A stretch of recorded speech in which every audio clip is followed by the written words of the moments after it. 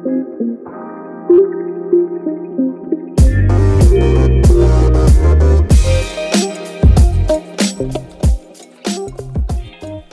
up, team?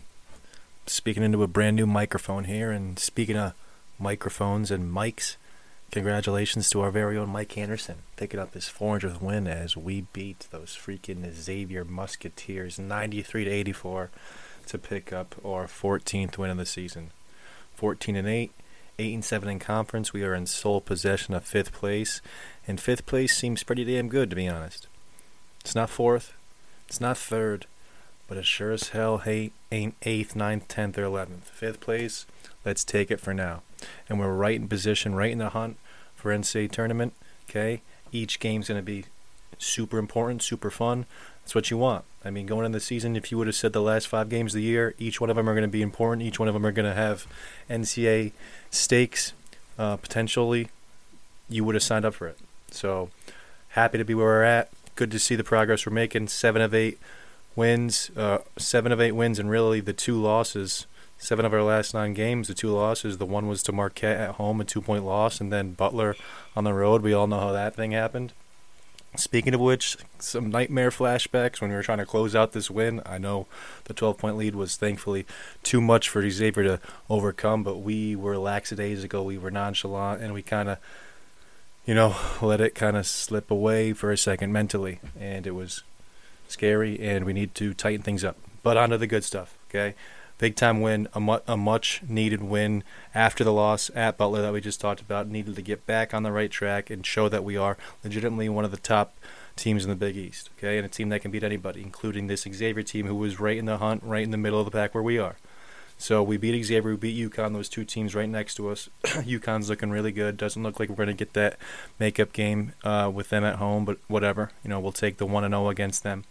But a good win, okay, against Xavier, a team that has really dominated us. 11 in a row going into tonight, and tonight we kind of beat them in their own game. We kind of out-toughed them. After the first 4 or 5 minutes, and they were getting a bunch of offensive rebounds, we slowed down, and we, I thought, physically kind of controlled the game. We out-rebounded them 42-37 in this game, so it's a big difference. After I think they said they out-rebounded us by 17 in the first game, so that was big. We were up 46-38 at half. A little bit rough end of the first half, done with a rough turnover. We could have ran out the clock, got the last shot while we were up 10. He turned it over. Fremantle got a bucket at the end of the half, and then Williams missed a wide-open layup with the clock winding down. It was just a weird sequence, not a good feeling going into the half with the 8-point lead. Should have felt a little bit better. But in that first half, Posh, who kind of led the way distributing with 7 assists, he came out of the gates looking to score. And he had some big buckets early on in the second half, and we were able to not only keep the lead at 8, but push it up past 10 a few times and keep Xavier at bay.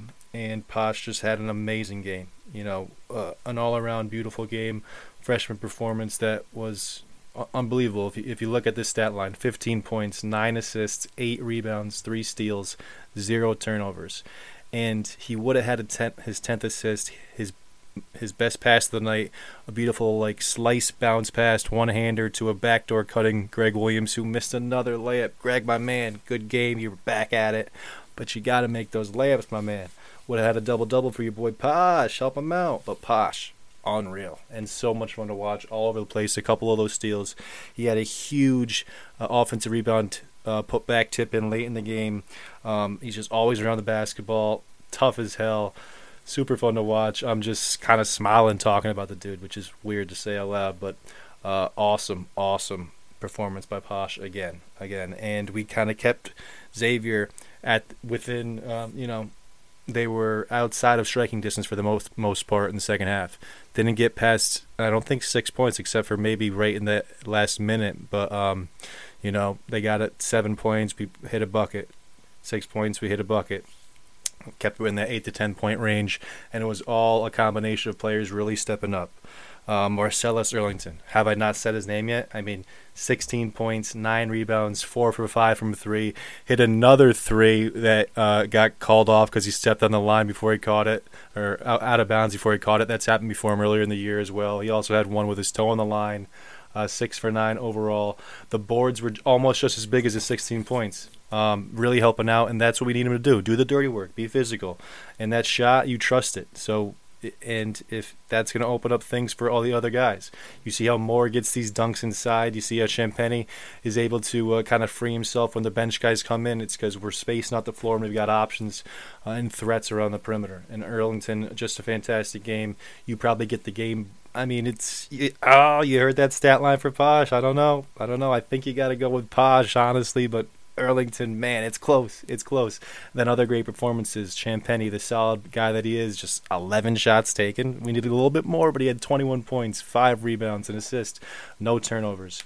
As a team, we only had 11 turnovers. Dunn had 5 of those.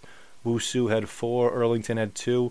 No one else had a turnover. So that means Champagnie, Posh, Williams, Moore, Cole all played that game without committing a turnover. That's pretty impressive. Dunn did have 17 big points, 4 assists, 3 rebounds, and a huge pull-up jumper late in the game with the shot clock expiring.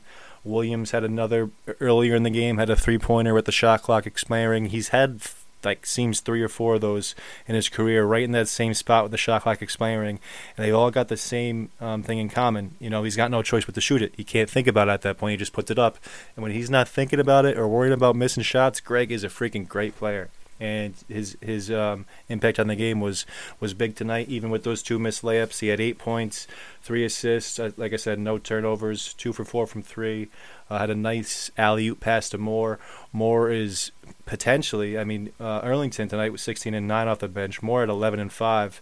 5 for 6 from the field. He's making a run, and I haven't been, I know some of the other teams in the Big East, when I looked at the bench scoring, a couple of the bigger scoring performances were from guys that start from time to time. And I'm not sure about the how much consideration the coach is taking in that when they come into voting, but Moore's making a push for potentially 6th man of the year in the Big East, I would say. I mean, he's really impacting these games, making huge spurts, and it's these dunks and these, the ferocity that this guy plays with. It's like a tiger that hasn't eaten in days, And I wish he would eat a little bit more because the kid is real thin, but he plays tougher and tougher. 5 for 6 is great. Our bench as a whole had 37 points. That's huge. I mean, we're just getting so much production out of them, and it's like having 2 different squads out there. The only guy who got in and didn't really impact the game tonight was Roberts. I don't know what it was. He kind of seemed out of sync this couple of games in a row. That goaltend was a boneheaded play, but hopefully he gets back going. Cole didn't shoot well, only 1 for 7 overall, but he did get a couple of boards in that first half that were tough fighting for it. He's just not quick enough defensively to be at the front end of the zone, or not the zone, but the press, and to defend on the perimeter, and the style is tough for him. But like I've said all along, if he's taking open shots, he's got a chance to play as many minutes as he is capable of making those shots, if that made any sense. But as a team, great stuff. 93 points in a game where we missed plenty of layups. The offense, although at times seems it can get stagnant, but it's we're kind of freelancing. Motion offense, push the pace, take your shots when you have them, have 4 or 5 threats out there at all times. But 93 points is great, and we've got the most explosive offense in the Big East, so you can't really complain about lack of sets and stuff like that when we're putting up this many points. What else? I think Posh Alexander is by far the best alley-oop passing guard or player we've had at St. John since I've been watching. And we've seen countless times over the years, at least in the last 10 to 15 years, missed alley-oop chances and too many blown opportunities trying to make that pass. And Posh just seems to have it down. And we've also got guys in Champ and Moore who seem sure-handed and capable of catching and finishing it above the rim. But we've had just so many. And, by and large, I don't know what so many is. Maybe 15 alley-oops to 20 alley-oops in the year, and I can only think of 2 or 3 missed ones and 1 or 2 terribly missed ones. So the percentages of those, the conversion rate on those is great, and it's awesome to watch. Moore's got to lead the Big East in dunks. Wusu had another great drive and dump off pass to Moore, one of those dunks. He's really got a knack for that. He had another 3 assists tonight, although those turnovers, passing it in bounds at the end. Another one that kind of started that semi-meltdown, so he's got to shore that up, but I don't know what it is exactly. I don't think it's something that's going to plague him necessarily down the line of him not being able to pass the ball in. I think he's a smart, heady player, and he's a great passer. That's just a lack of focus as a team, I think, there. But overall, guys, 9-point win, 14-8, 8-7. We have got, let's take a look at the schedule coming up. DePaul coming up next. Saturday, a 7:30 p.m. game at home. We were playing a bunch of late games. I would love just an early game. Really would. But that's a game we cannot afford to overlook. Obviously, that's up to the team. That's up to Coach Anderson to get those guys focused. But DePaul at home, we need that win. Get to 9-7 overall. Take a big step forward and have that, a chance to really just take a free swing at Villanova on the road. A chance to really, really take a big leap forward with a potentially season-changing and NCAA propelling win that would be. Anyway, guys, let's see if I can wrap this up better than the Johnnies can. Please like, subscribe, rate, review, do all that shit, whatever the case may be. Follow me on Twitter. Anyway, thank you for listening to the Red Storm Rapid Reaction Podcast. For Pat Kane, I am Lamont Hamilton. Peace.